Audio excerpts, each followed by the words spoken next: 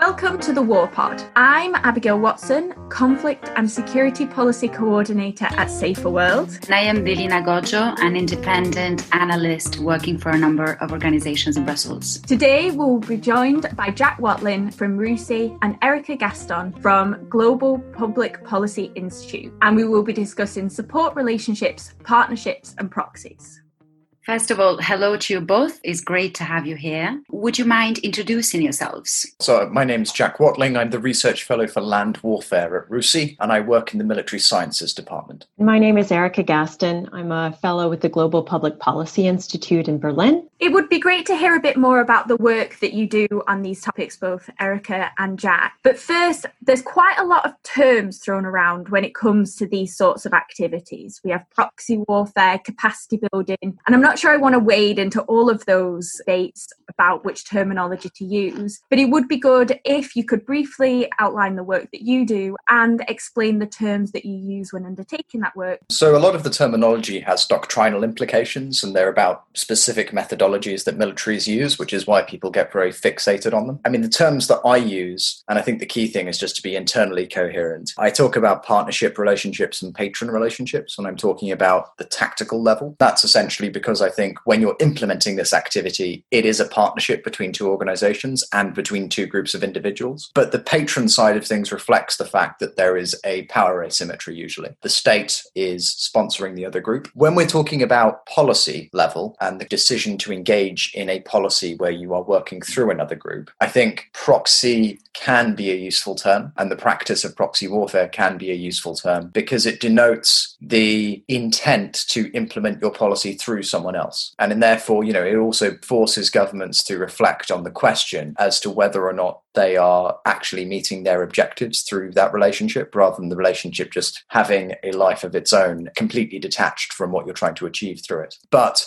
if you start using proxy as a term when you're talking about the tactical relationships, I think you very quickly both misrepresent the nature of how those parties work together, and you also tend to offend both parties because no one likes to be described as a proxy. And if you work side by side with somebody in a different military, you don't usually think of them as your proxy. I've never heard the practitioners of this stuff describe it in that way. Yeah, I think Jack's last point is really important about the perceptions. And exactly, no one likes to say that they're engaging in proxy warfare, and no one likes to be seen as a proxy. It is a loaded term, and it's not one that I prefer, although it certainly is one that comes up and will come up in this conversation. The idea of trying to implement your interest in another country through partners is certainly on the rise. Just to throw a couple of other labels in there tends to be an effort to avoid this proxy label by calling them partners or surrogate. Some of the others that you threw out in terms of capacity building or train, advise, and assist. Capacity building is an activity that could take place in any number of situations. It can take place within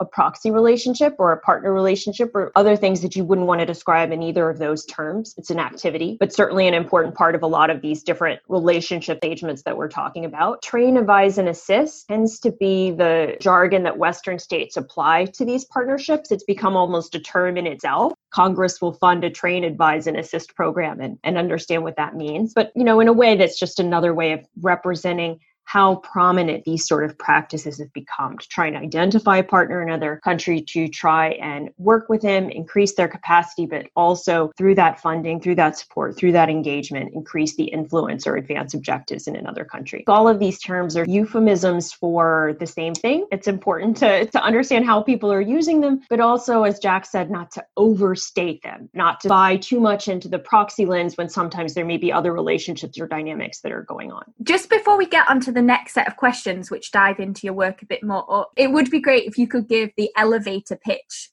So at RUSI, we do quite a lot of work in three streams. One would be work directly supporting the British Army, so contracted work to the Ministry of Defence and the Army, helping them work out how they do this stuff, along with lots of other things, but this is one of the areas that we work on. The other is what you might call thought leadership, which is essentially primary research, so going out on the ground and conducting studies. And in pursuit of that, we just published a book, myself and my colleague Nick Reynolds, called War by Others Means, which is looking at the kind of past and present of how this is done and where it's worked and where it hasn't. And then the third strand is our convening function. So at RUSI, we run a lot of conferences where we bring together both in private and public forums, very large numbers of officers from all over the world, which gives us a quite unusual degree of oversight of how different countries are approaching these activities, because very often we can meet with the chief of the South Korean military or the head of the Iraqi military or senior US general officers all within the same space of time and have the same conversation with each of them. So I wear a number of different hats, but primarily I engage as a researcher in these countries and trying to distill out policy advice, either for governments engaging in this, for host governments themselves, or for the communities. So I work for Global Public Policy Institute as a fellow, led a 3-year research project looking at the role and impact of local sub-state and hybrid forces in Iraq, Afghanistan, and Syria. I also, separate from that, I completed a year-long study for the New America Foundation on U.S.-Iran proxy competition in Iraq. For that, we were equally interviewing as many as we could from different sides to analyze, what was going on with this proxy competition. Was it actually a form of proxy warfare? Were there other important valences to be paying attention to? And I think the importance for our discussion later is that it found as many examples of proxy competition happening between Iraqi actors, so between one force and smaller groups in the country, as between external actors. So that's another way to kind of broaden the definition of how we think about proxy competition or proxy warfare. And then thirdly, I'm completing my dissertation at the University of Cambridge. And in that, I look specifically at where Western states are trying to engage with some of these non-state or quasi-state or sub-state actors, however they're defined, and there are many names for them. How do they try and have some measure of control, particularly for some of the accountability issues that Western states often demand? So how do they ensure that forces that they are funding don't commit human rights abuses? How do they ensure that they are not inadvertently funneling arms to terrorists or themselves going to become terrorists? It's been an area that, as more Western states have had to de facto or very proactively want to engage with these types of forces, that has come to the fore more recently. How do you not only partner with different types of forces who might be perceived as more risky on any number of reasons, but how do you try and mitigate those risks? Is that even possible? And so that's a lot of what my research is about. Thank you for clarifying. I think we can delve a bit deeper now into your research and your analysis. It would be good to hear from you both what risks and what challenges you find with proxy and partner relationships. Risks really depend upon what the policy objectives are. And one of the biggest problems with this is that it is marketed by militaries to their governments as war on the cheap. The idea that you can put in a very limited investment and get a significant return because it's somebody else who's, for the most part, taking the casualties and for the most part, having to bear the brunt of the fighting. The problem with that is that it very often leads to too little investment. And then when there is suddenly a realization that you need to pour more in, it sort of comes in without a particularly well-formulated plan. And then once they get themselves very heavily involved trying to fix the problems that they should have sort of planned to begin with, we start seeing policy kind of slur all over the place between different objectives, whether that's rushing around to try and prop up state institutions that support the military, trying to improve military effectiveness, trying to counter other proxy actors that have suddenly entered the space. And so what we quickly find is that a capability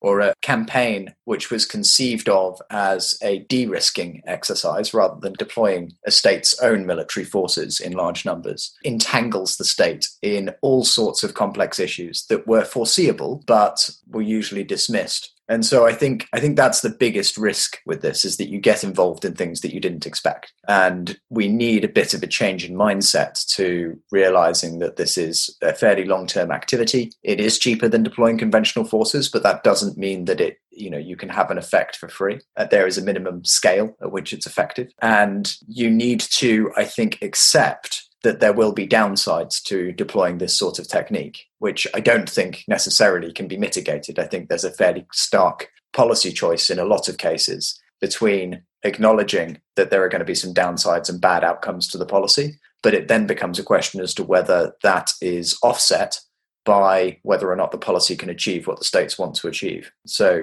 I think that's probably the biggest risk, is that it's perceived to be risk-free at the outset.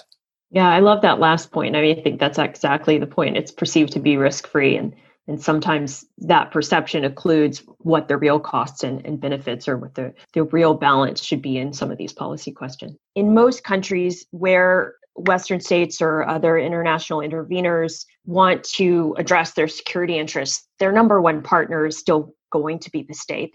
States prefer to work through other states. It's easier. You already have a standing military. It works better in terms of funding. It raises less legal issues, everything. But in many of the countries where Western states have sought to intervene, let's say in the last 2 decades, let's take across the Middle East, the state doesn't have full control, or there's other problems with that. So, in state after state, from Yemen to Syria to Libya, non-state or let's say sub-state actors, so like regional forces, behave in a more state-like way than the state. They control actual territory. They are the strongest forces on the ground to defend against terrorist insurgent threats. They may provide services or control the administration of the state. So this is sort of the setup that has led to kind of, I think, the dilemma we're talking about in terms of engaging with a lot of non-state or quasi-state or sub-state actors, is that in many of the places where the US or other Western states want to engage, the best or only partner on the ground to face an exigent security threat may be a force that looks sort of like a militia, or looks like a regional force, or it doesn't have the full trappings of the state in some way. And so what are the risks that come with engaging with these types of forces? First, we should say, as Jack said, no engagement is risk-free. If you work with other state partners, they may have different interests. They may have their own problems in terms of corruption, accountability, abuses, any number of things. But there's ways that when you come to dealing with non-state actors, particularly those that sort of are more irregular, maybe they don't have tight military hierarchy or discipline or command and control, or maybe they've sprung up and become powerful non-state forces specifically because of conflict animosities or other tensions in the region. So in these cases, they may present other political risks. So there's ways that dealing with all of these different non-state and sub-state actors may present particular or higher risk. One, of course, is the risk that if you've got, classic problem of militias, they're going to behave in an unruly way. There's a long history of these forces being used as sort of death squads, carrying out abuses, rising to sort of torture, ethnic cleansing. So obviously you don't want to be involved or enabling that. There's also a number of security risks that could come with partnering with these forces. So recently, when the US was looking for partner forces in Syria, one of the main concerns was, we don't really know anything about these guys. And it's a really messy stew of all of these different forces, many of which have jihadi affiliations. How do we know they won't pass US weapons on to some of these terrorist forces? How do they know, if we put US trainers on the ground or special forces in a limited fashion, how do we know they wouldn't attack them themselves? Another classic case of partnership, in the 1980s, the US provided weapons and other support to Afghan Mujahideen to counter the Soviet Union in Afghanistan. Later, some of spin-offs of those groups emerged to become Al-Qaeda. So those are the sort of security fears, the idea that you support these forces and then they go rogue. And then there's a host of other sort of downstream consequences or risks. So in a lot of these countries, a Western state is going in there because they probably also want to support other goals. They want to support governance. They want to support state building and institutions. They want to improve the rule of law. In many cases where other non-state groups have been supported, or some of these militias, because they may compete with state control, it can sort of undermine these other larger state building goals. Or at a local level, these actors may sort of capture the local space and crowd out other community actors and impede rule of law or governance. So sometimes by advancing this one goal, you can have some of these other risks and consequences. Thanks, that's really interesting. And Jack, I want to jump into a specific issue that you looked at both in War by Others Means and in the comments you just made, where you talk about that policymakers need to be aware of the compromises of these types of activities, that there's a risk between prioritising short-term capacity building versus institutional reform. I wonder if you can briefly describe some of the risks of getting this wrong. So I think we've succumbed to a collective fallacy in Western policymaking, which is the belief that if you get all of the experts into the room from across government, you get the financial experts, you get the development people, you get the military, you get intelligence people all into the room, that they will somehow craft this beautiful and perfect process of engagement that will lead to fellow state emerging from darkness with perfect institutions. Everything will rise in a level manner and, glory shall come. And it never works like that. I think that the problem is that actually a lot of those objectives are in conflict or in tension. If you are a country that is being attacked by a force like Daesh or Islamic State, and you've just lost 40% of your territory, then you really are not going to prioritize support for humanitarian humanitarian access to do economic development in the south. You have bigger problems as the Iraqi government. And so DFID and others can come in and promise the world, and they can try and engage, and they just won't get traction. The problem, as far as your partner is concerned, is defeating the invasion.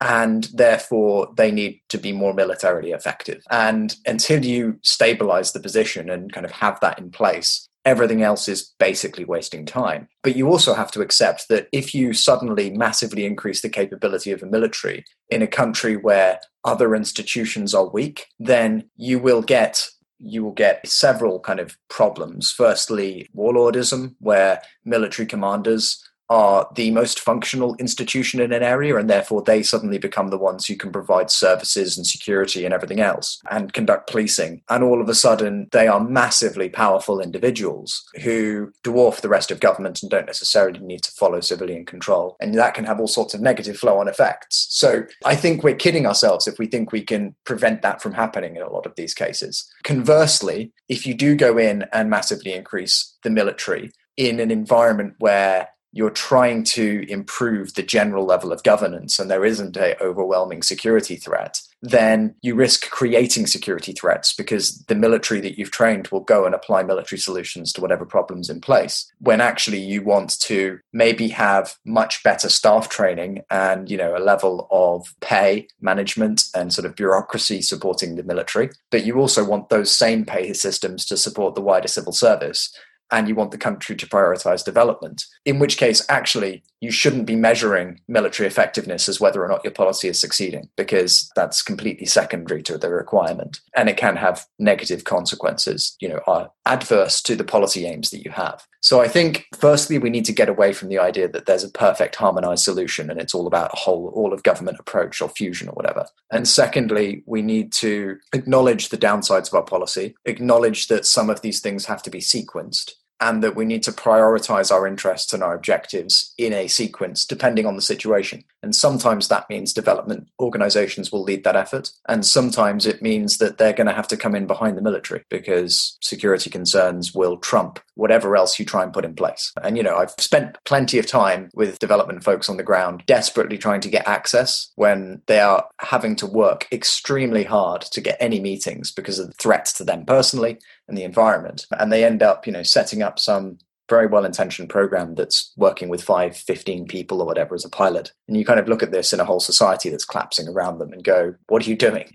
That's just not going to lead to an outcome because you can't do it at the scale that's necessary. So I don't think it's the case that you have to take a long-term view, you have to take a short-term view. I think it's context specific. But I think there needs to be a level of honesty that not everyone is as important as everyone else at a given time. I'm also interested in how the prioritization of objectives fits in with our assessment of what the most important issues are at present point in time. I think we prioritize, say, counterterrorism when the drivers of conflict may be slightly different. I wonder how that fits in with this honest conversation around what needs to be prioritized and when. Yeah, so in Mali, counterterrorism was, I think, utterly secondary to the actual problems that people were facing. Food security, economic stagnation, human security issues would have, if you'd got those right, and there was a window of opportunity up until about 2015, 2016, where that could have been prioritized, would have essentially denied most of the armed groups access to recruits because those people would have had livelihoods. The reason why the insurgency spread and flared in 2015 and has now deteriorated since has largely been a reflection, I think, of a very disjointed counterterrorism-led campaign being completely out of kilter with the prioritization of development. And so you can make the security situation worse if you apply the wrong solution. And in lots of places we have. But as I say, in Iraq, I used to have all of these people coming up to me because I spent some time with the Hashd al-Shabi, the PMF, saying, what do we do about the PMF? They're gaining all this political control. And it's like, yeah, because they're about a third of the Iraqi military and you can't pull those troops out of the line. And so they're going to have a lot of influence. They're at war. You can't change that. And you can't tell the Iraqis that all of these volunteers are evil or bad, or you're not going to convince them of that. So there was a lot of wasted work pursuing the wrong ends at the wrong time. Thank you, Jack. And also thank you for mentioning the Mali case. I completely agree with you. Erica, so we see that the West is quite fearful of these types of relationships. For example, you've argued against calling the PMF, the Popular Mobilization Forces in Iraq, proxies of Iran, and instead found a convergence of interest better capturing this relationship. I would like to ask you why you think that is and what the implications of this are. So just a bit of background for those who maybe aren't as familiar with the Hashd Shabi or the Popular Mobilization Force. When ISIL attacked in 2014, a lot of what were formerly sort of shadowy militias, like Shia partisan militias, many of whom had been started or received substantial support from Iran's Quds Force, were among the first to kind of regroup and respond to ISIL's attack. They also managed to get themselves sanctioned by the most prominent Iraqi Shia cleric and to get government baptization. So they formed this, what they call the Popular Mobilization Force, and started accruing numbers, ultimately getting about 120,000 forces on salary. And as they proved their mettle or gained in terms of popularity and forces, they also started to kind of earn their own audit. So they controlled substantial territory. When the 2018 Iraq elections came through, they ran their own parties. The two leading vote getters coming out of Iraq's 2018 elections were contingents of this Popular Mobilization Force. So they're now a substantial force, but the strongest forces within them have always had these longstanding ties with Iran. Some of them still act like Iranian proxies. So the US has always sort of viewed them as an extension of Iran's larger regional proxy strategy. It has mistrusted these forces from the get-go. And in the last couple of years, it sort of ratcheted up the pressure, trying to get Iraq's government to demobilize them or put them under greater restraints. It's placed a lot of economic sanctions on a lot of the PMF or Hashd leaders. It's even engaged in tit-for-tat or reactive military strikes. So when there are strikes that happen or threats against U.S. bases or personnel in Iraq, it's responded by attacking some of these PMF bases and locations in both Iraq and Syria, largely in a reactive phase, but some of them have had quite significant effects. So the targeting of Iran's Quds Force leader, Qasem Soleimani, took out the head of the Popular Mobilization Force in the same strike. So there's been significant tit-for-tat and tension surrounding the Popular Mobilization Force, largely because the U.S. views them as a proxy of Iran. I don't dispute that the PMF has Iranian ties and linkages quite strongly. The groups that dominate it are clearly anti-U.S. and would like to see the U.S. interests and presence in Iraq be diminished. That is 100% true. And some of these groups are hard to categorize as anything but proxies. But it is a very heterogeneous and mixed group. And a lot of them may have ties to Iran, but also have substantially their own domestic interests, their own domestic constituencies, their own domestic strength. And even if they have that influence and ties, a lot of times what is driving their ambitions, their actions, their threats, their rise to power is their own interest and decision. So the risk is if the U.S. only sees them through this proxy lens and interprets any given rocket attack or any advancement in power as a threat or a signal coming from Iran, it risks misinterpreting the threat. And what that does is it not only could lead to an escalation in terms of conflict, lead to a lot more of these tit-for-tat attacks, but it could mean that the U.S. isn't maybe approaching some of the challenges in the way it needs to. So if the primary threat from these forces is actually a political one, because they're major vote winners, they have a domestic constituency, they have significant power, they are here for decades, they are a generational challenge. So if you only respond to them as a sort of military proxy of Iran, as a militia group that could sort of be swatted by a rocket, do you miss a larger opportunity to shape the political end state regarding these groups and U.S. interest in Iraq? I might just add to that the prominence of the label PMF reflects the state centrism that we have in these engagements. You know, the PMF was the institution that brought about 40 militia groups together. And because that had a connection to the Iraqi government and in military command structure, we felt really comfortable having a policy towards the PMF. But from the kind of structure of those groups, that makes absolutely no sense. You know, Tlaib Hezbollah, I think, can very accurately be described as an Iranian proxy because they virtually describe themselves that way. The Badr organization can't. It's playing its own game. It's been a long-term Iraqi political faction with close links with Iran. And then there are plenty of other groups like Saraya al-Salam, which is very independent, sometimes works with the Iranians, sometimes goes very strongly against them. And then you have the shrine militias in there as well, which have been a primary counterweight to Iranian influence in Iraq.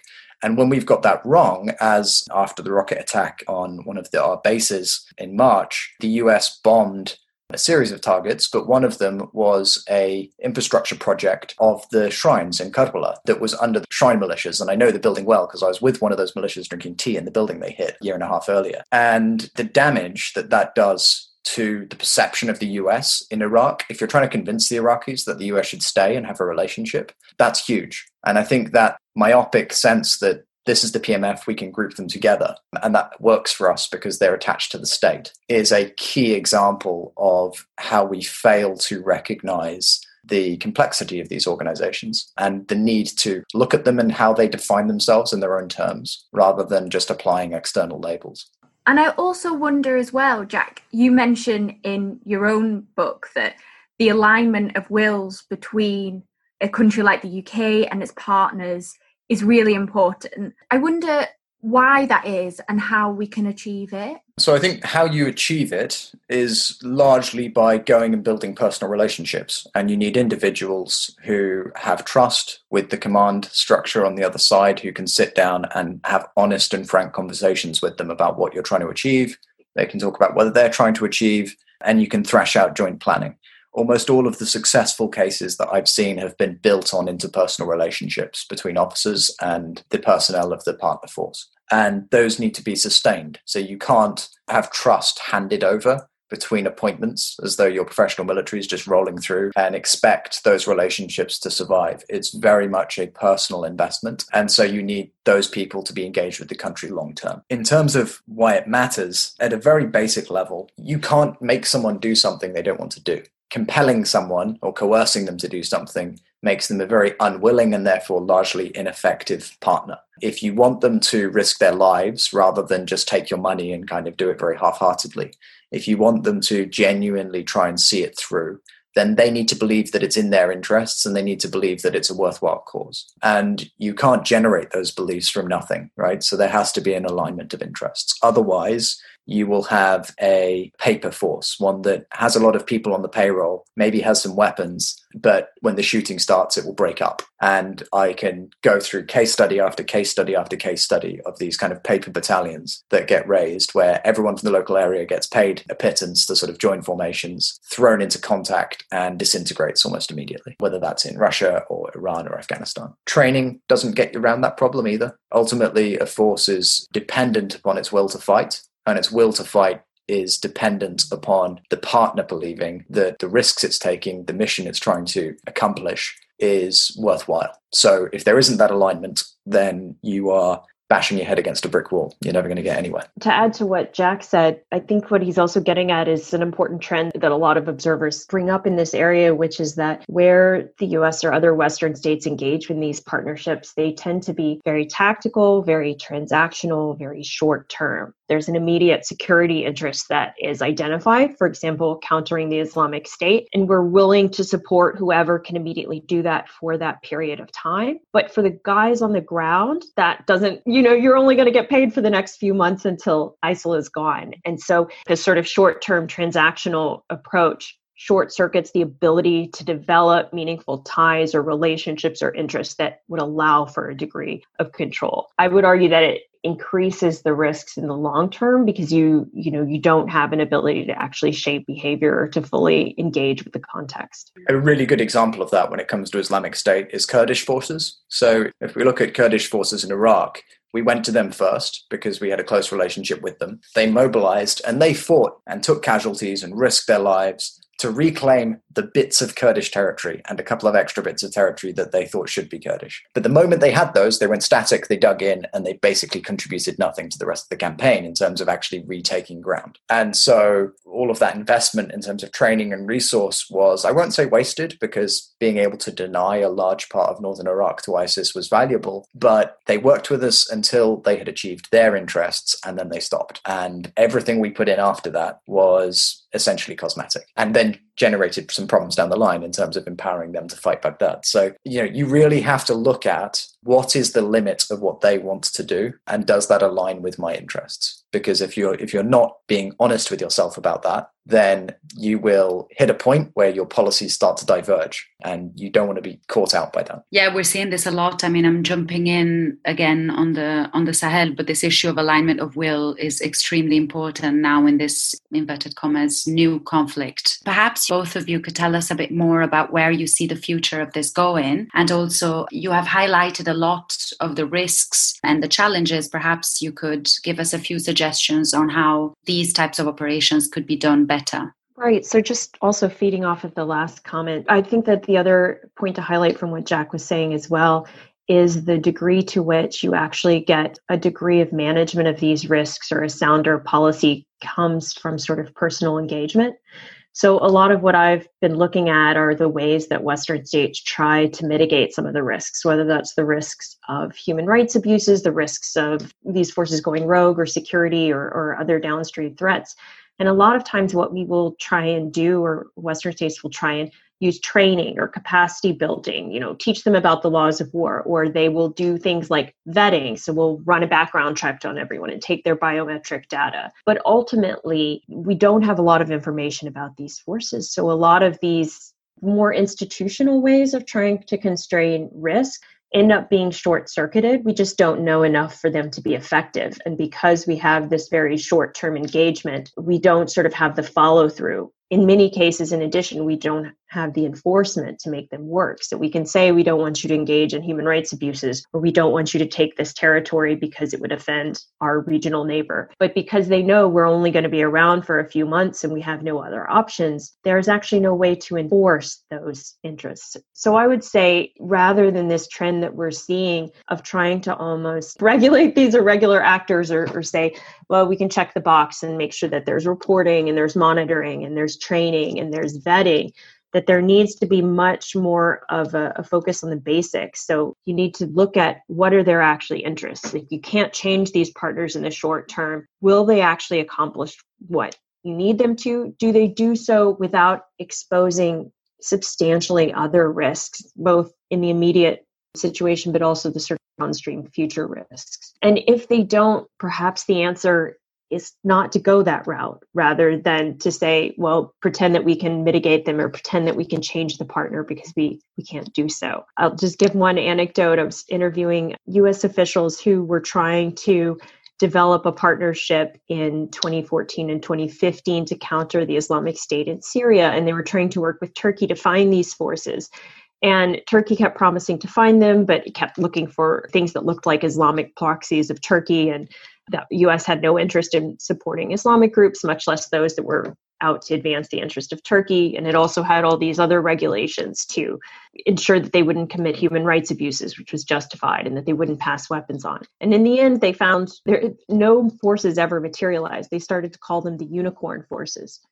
Because the idea that you would find law-abiding, competent, secular forces who were willing to fight the Islamic State, and who both the US and Turkey agreed on, did not exist. So in those cases, do you try to chase after these unicorn forces, or do you accept the reality of the situation? And yeah, if you want a textbook example of how not to do this, US policy in Syria is sort of the case study to look at. But I think in terms of where this is going, I think the grammar has fundamentally changed from about 2011 onwards. And that is that the regulatory approach, which has dominated Western thinking on this for the last 30 years, has been enabled by a unipolar world order where there is very little competition for these relationships. If there is, it's pretty soft. And I think that's about to change. I think we're getting into a position now where in the Gulf, China, and in a lot of Africa, China is an increasing broker, and in Central Asia. Russia is expanding its security relationships across Africa and is trying to build new ones in the Middle East, and has demonstrated an ability to conduct expeditionary support operations and supportive proxies. And as we return to an era of what